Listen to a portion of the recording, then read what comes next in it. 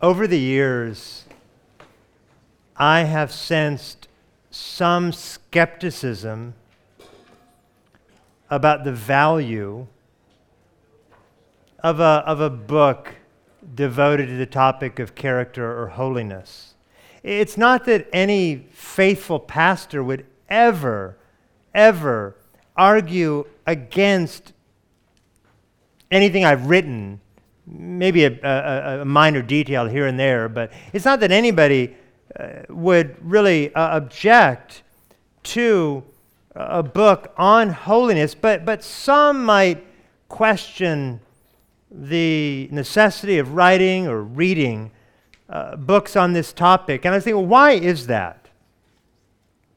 Why is it that in some camps, some Christian camps, why is there an emphasis on theology that somehow finds a way to minimize or assume sanctification? That may not be the camp you're coming from. In fact, you may be coming from a camp that sort of emphasizes holiness and doesn't pay enough attention to the knowledge of God. It just depends on your history and your experience. But in my experience, there are a number of godly men, godly pastors, who attend so carefully and rightfully to the nuances of theology, but they're not as careful about self-examination and looking for evidence of spiritual fruit in their lives. Why is that the case? Perhaps in part it's because we are understandably aware of the limits of character. I mean, there are things that character can't do. So I do try to think about this historically, and a lot of people are familiar with a pastor from Alexandria in the 4th century by the name of Arius. I think Arius was one of the most destructive teachers in the history of the church. Arius's arguments against the divinity of Christ sowed doubt and skepticism to the doctrine of the Trinity that crushed churches throughout North Africa and really throughout much of the known Christian world at that time. And yet Arius was known as one of the godliest pastors in Alexandria and beyond. Clearly, character has its limitations. Another example is the church father Tertullian. Now, Tertullian was not like Arius. He was known for his theological orthodoxy, and in fact, we get the term Trinitas from Tertullian. He coined the term, if you will, Trinity, because as you know, the word Trinity is not found in the Bible. But even Tertullian, later in his life, was led astray by a man, well, really the followers of a man named Montanus, who argued that he was the mouthpiece of the Holy Spirit. And one of the reasons Tertullian was so attracted to the Montanists was because Tertullian looked around at the church in which he lived. He saw decadence, and among the Montanists, he saw holiness. But their holiness was not associated with what we would now consider to be biblical orthodoxy. And you fast forward to the Reformation, and I want to be careful to say something that I'd be happy to say if Martin Luther were actually standing here. Would I want to say this? I think I would not want to say anything if Martin Luther were standing here. But as we read Luther's writings, gentle doesn't like rip off the page. You know, it doesn't burst forth like, oh, you're so gentle. In personal conversation, he very well may have been. I don't want to malign a dear brother of the past. But I do think as we perceive Luther, what we appreciate about Luther was he spoke truth to power. And wherever the chips landed, they landed.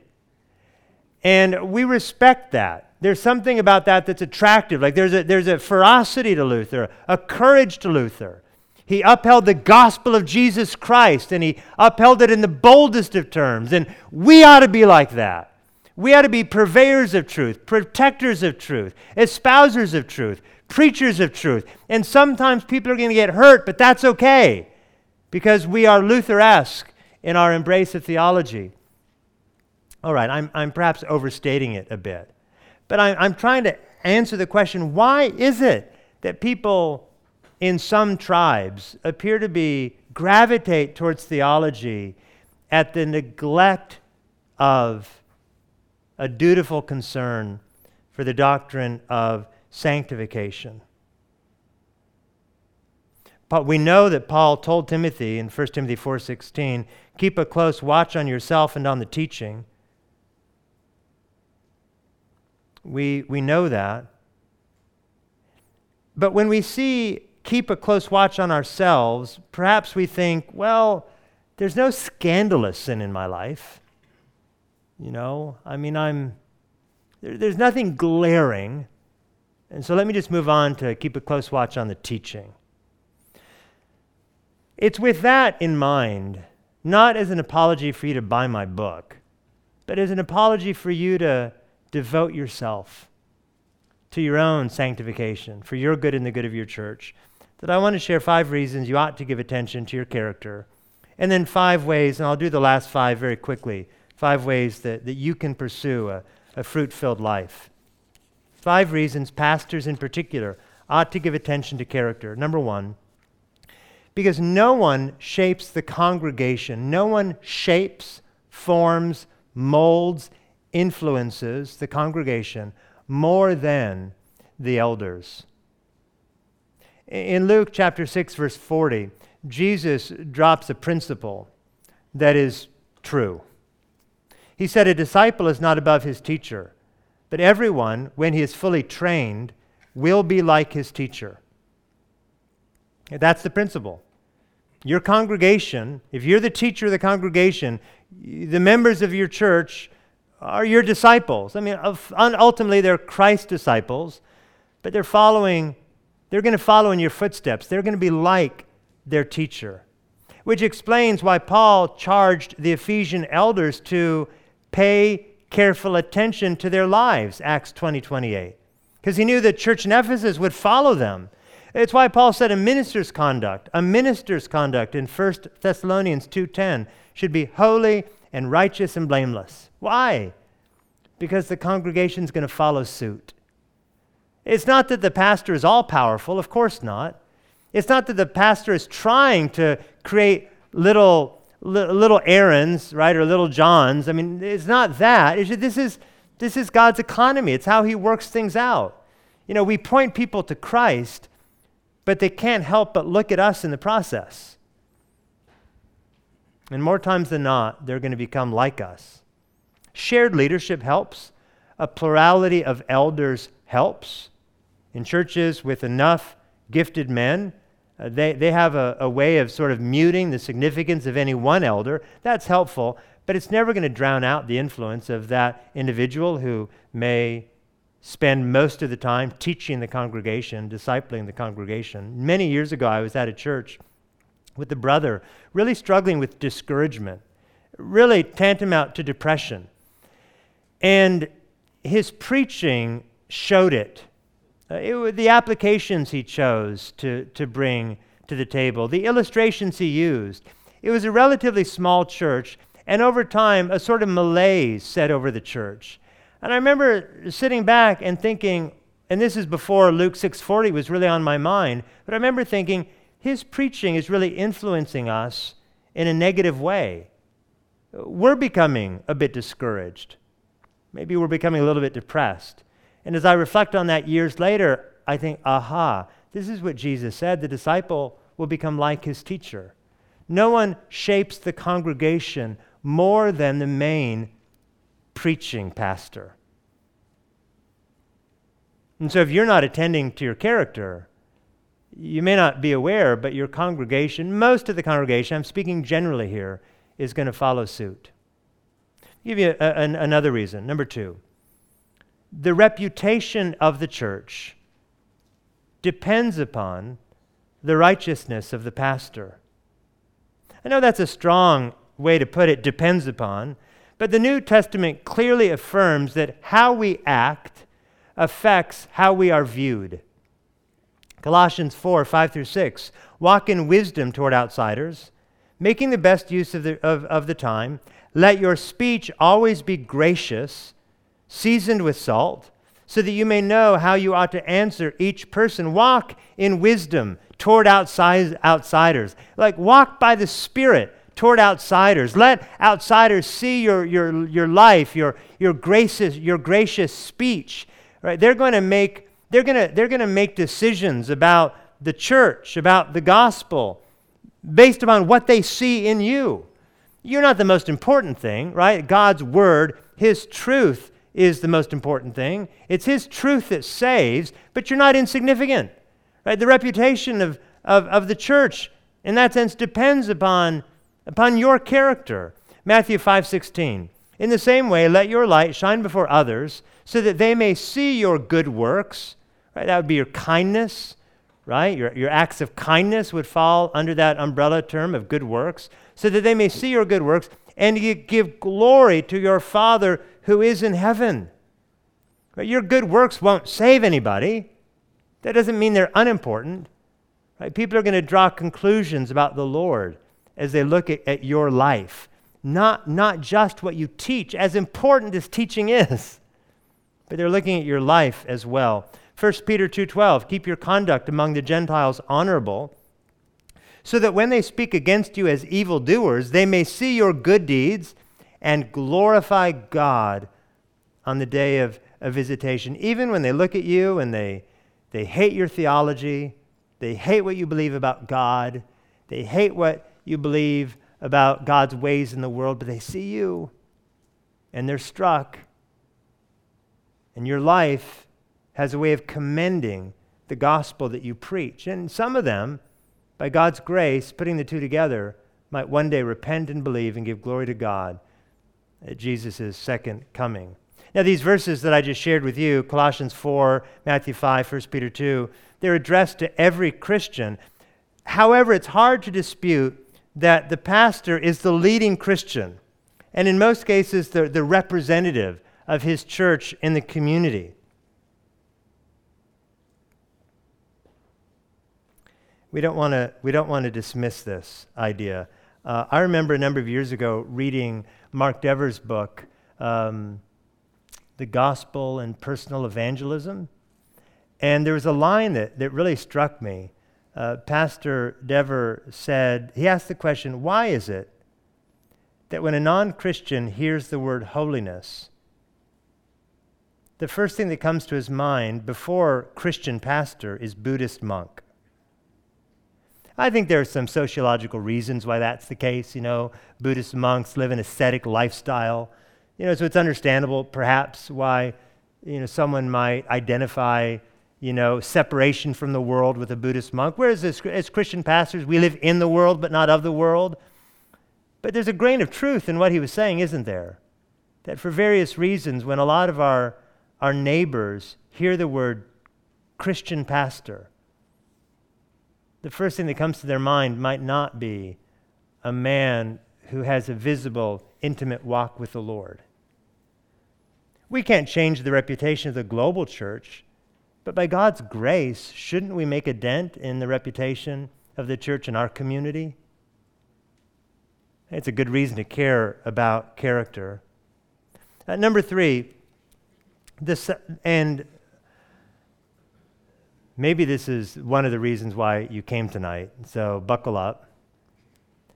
The salvation of the congregation is tied to the holiness of the pastor. The salvation of the congregation is tied to the holiness of the pastor.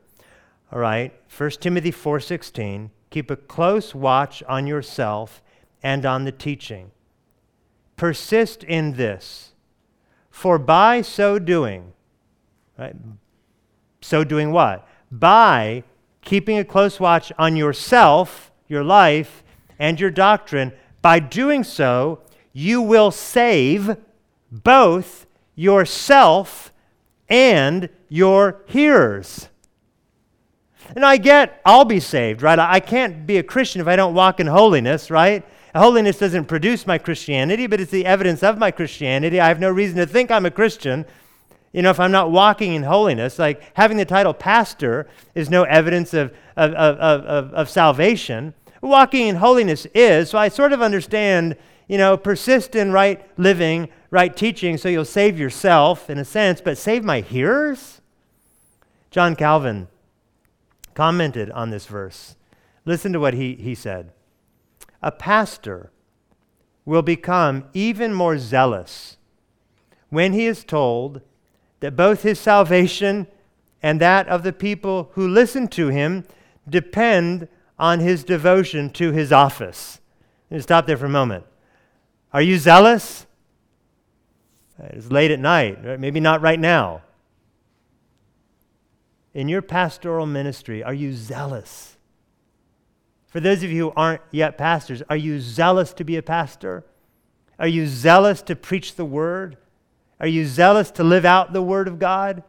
He says you'll be zealous, more zealous, when you are told that your salvation and that of the people who listen to you depend on your devotion to your office. Now, Calvin knew how we would object, and so he wrote, God alone saves, and no part of his glory can be transferred to men. But God's glory is not at all diminished when he employs men's efforts to bestow salvation. God alone is the author of salvation, but this does not exclude the ministry of men, for the well-being of the church depends on that ministry. The well-being of the church, the salvation of the church depends upon the ministry of the pastor. And by ministry of the pastor, by office of the pastor, Calvin, reflecting on 1 Timothy 4:16, is arguing that your office includes your commitment to right doctrine and your commitment to right living. And if you are not sold out to both, you have no reason to expect your church to prosper spiritually. That's the rule. Are there exceptions? Philippians chapter 1, Paul says, so long as the gospel is preached, from whatever motives, I care most about the gospel being preached. That's the exception. The rule is your motives matter, right? Your heart for the Lord matters. The devotion to our office includes a careful attention to our own holiness. God ordains the ends, genuine church growth. I'm not talking numerical growth, but depth. It's not that I don't care about numerical growth. I just can't promise that.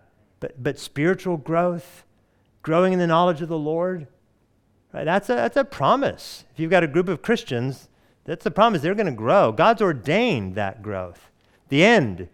But he's also ordained the means. What's the means? Well, the pastor devoted to right teaching and devoted to right living. Now, this is why when we historically think about the marks of the church, we think about, and there's a little bit of a controversy here. What are the marks of the church? I'm not talking about the 9 marks of a healthy church. I'm talking about further back in history. During the time of the Reformation, as Protestants were distinguishing themselves from the Roman Catholic false church. And they said the marks of the church are the right preaching of the word and the right administration of the ordinances. Right? So to have a true church, how do you know this is a true church? Well, the gospel is being rightly preached. The word of God is being handled well. Like truth is being proclaimed, and the ordinances are being properly administered. Right? No one is thinking that the spigot of God's grace is being opened when the cup is being taken. Right? It's the proper administration of the ordinances, the sacraments, the right preaching of the word. But what happened eventually is some of the reformers thought, okay, but wait a second.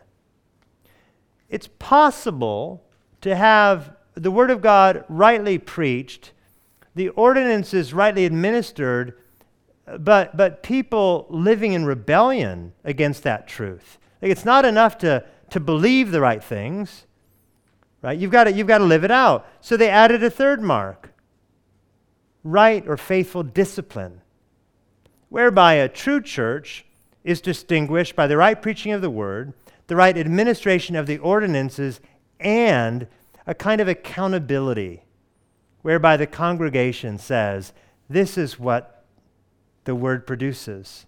A Christian walking by the Spirit, a Christian walking in holiness. Right? The salvation of the congregation is tied to the holiness of the pastor. Number 4, pastors are unusually tempted by self-righteousness. Pastors are unusually tempted by self-righteousness. I'm going to really assert this more than really back it up. It's interesting to me that Jesus' enemies in the Gospels seem to primarily be the people who knew the Bible the best, the scribes and the Pharisees.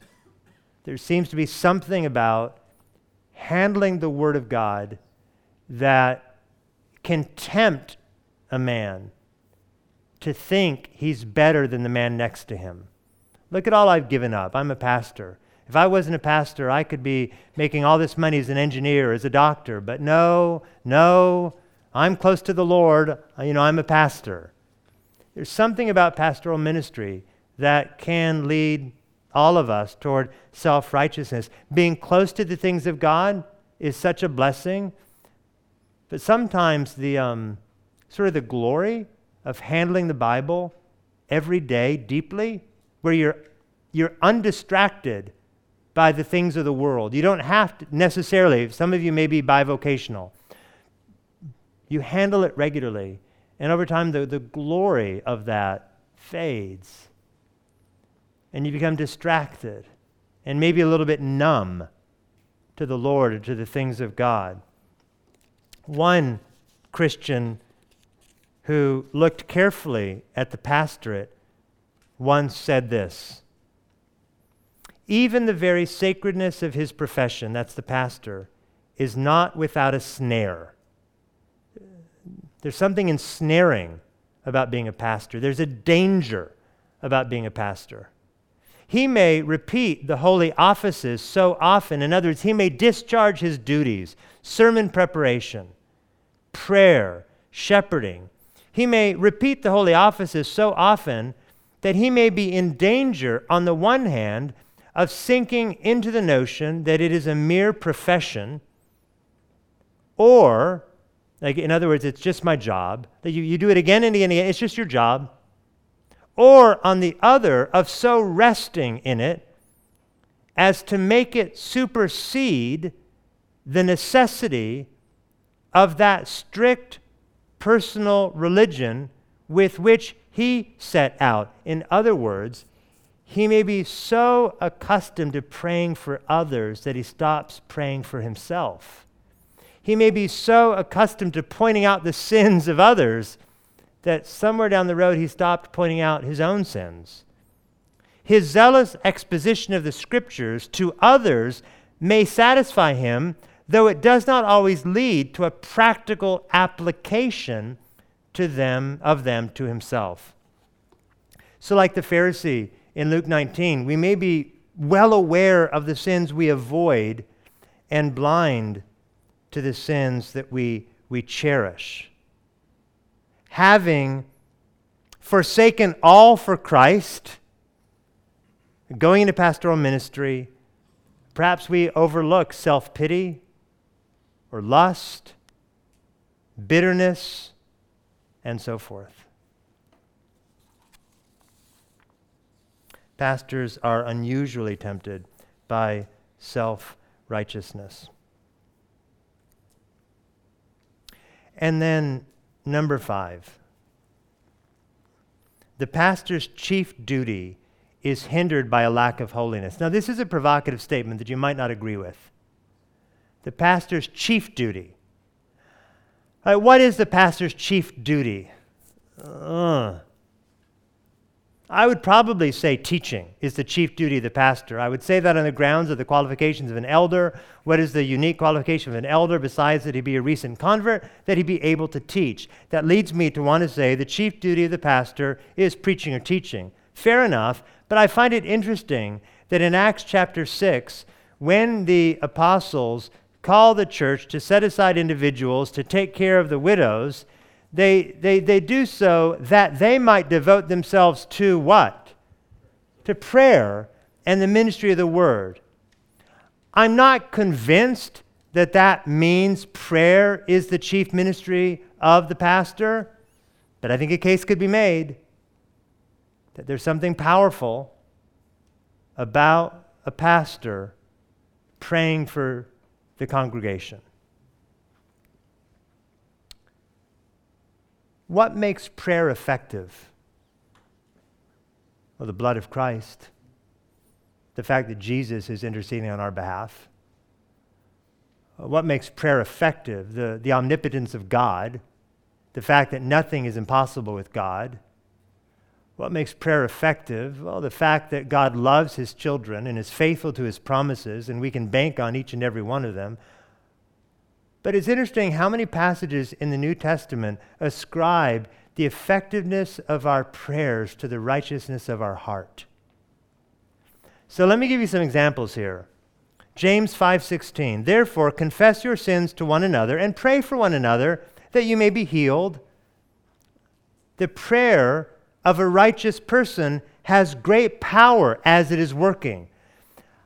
I don't know exactly what this means. But James does seem to be connecting the efficacy of prayers to the righteousness of the prayer. In other words, the idea seems to be, don't presume that God is going to warmly receive your request if you are cold, distant, living in sin. Don't expect God to warmly receive your prayer. He'll hear you. There's nothing he doesn't hear. But don't expect him to warmly receive your prayers if your life appears to be marked by unrighteousness. Another example, 1 Peter 4:7. Peter writes, the end of all things is at hand. Therefore be self-controlled and sober-minded. I take that to be pieces of the fruit of the Holy Spirit. Self-control, Galatians 5:23. Sober-minded, not listed in Galatians 5, but again, that's not an exhaustive list of the pieces of the fruit of the Spirit. Why? For the sake of your prayers. For the sake of your prayers. Now, this next scripture is from the same book, previous chapter, applied to a husband, but same principle. 1 Peter 3:7. Husbands, live with your wives in an understanding way. And then he goes on to say, so that your prayers may not be hindered. The righteousness of your relationship with your wife has an effect on the efficacy of your prayers. So I put that all together, right? The apostles devoting themselves to prayer and the ministry of the word, the obvious need for holiness in the life of the pastor, and then these texts that imply the power of our prayer is related in some way to the righteousness of the prayer, and I conclude the pastor's chief duty is going to be hindered by his lack of holiness. I don't mean to appeal to your carnal desire to be successful. Be holy so your church will grow. I just want to be faithful to the Bible and say, let's wrestle with this. God's not indifferent to our character when we're on our knees. All right, let me very quickly then just mention 5 things that I think, if you will, we can do. I'm going to do this very quickly, all right? Number 1, give as much attention to your character as you do your calling. In fact, see your calling. See your character as part of your calling. Give as much attention to your character. Do you carve out time for self-examination as part of your pastoral ministry? All right, number 2, don't assume you know where you struggle the most. And I think if there were one thing I could say that is sort of hit me the most in this process of meditating on the fruit of the Spirit is the fact that I had spent so many years of my life presuming I was aware of my biggest struggles. And I would have identified them as pride, laziness, and lust. I'm not saying those were my biggest struggles, but if you ask me, like, what can I pray for you about? Those would come to mind. Pray for this. Not in 1,000 years would I have said, hey, pray that I'd be more gentle. It just, frankly, I knew people who I didn't think were very gentle. I thought compared to them, I'm like really gentle. And then what do you know? An individual in my life is comparing me to Jesus. Whoa, rightfully so. And I fell so far short. And it just made me aware of something so obvious. Don't assume you know your biggest struggle.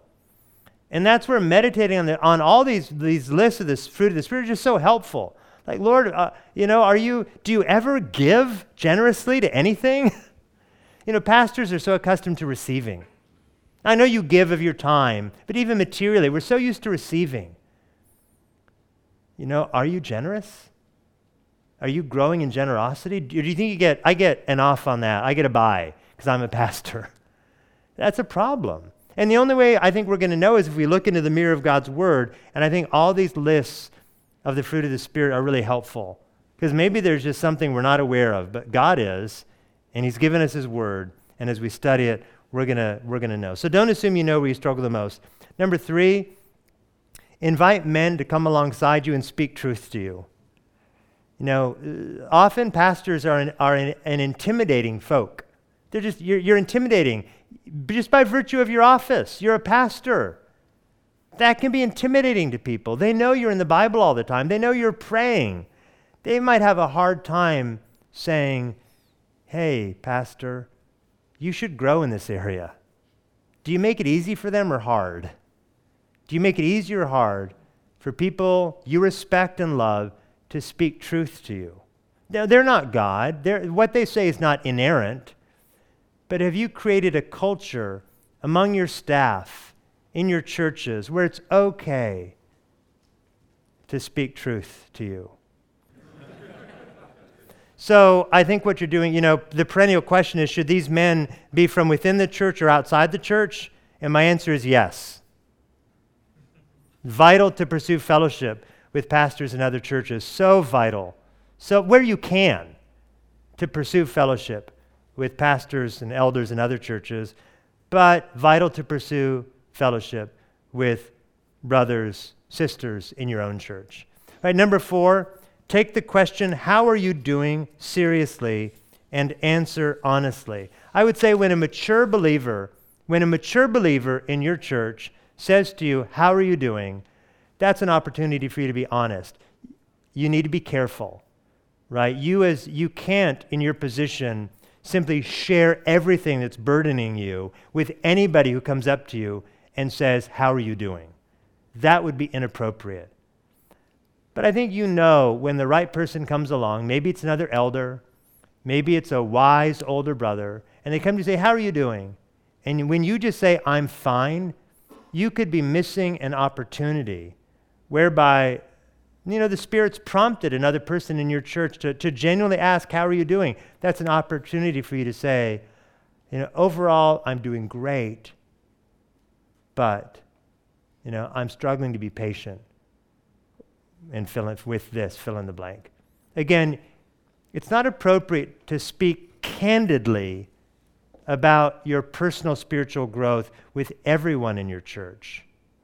But it is appropriate to wisely answer honestly when the occasion confronts you. And then number 5, since fruit comes from the Lord, stick tightly to the gospel.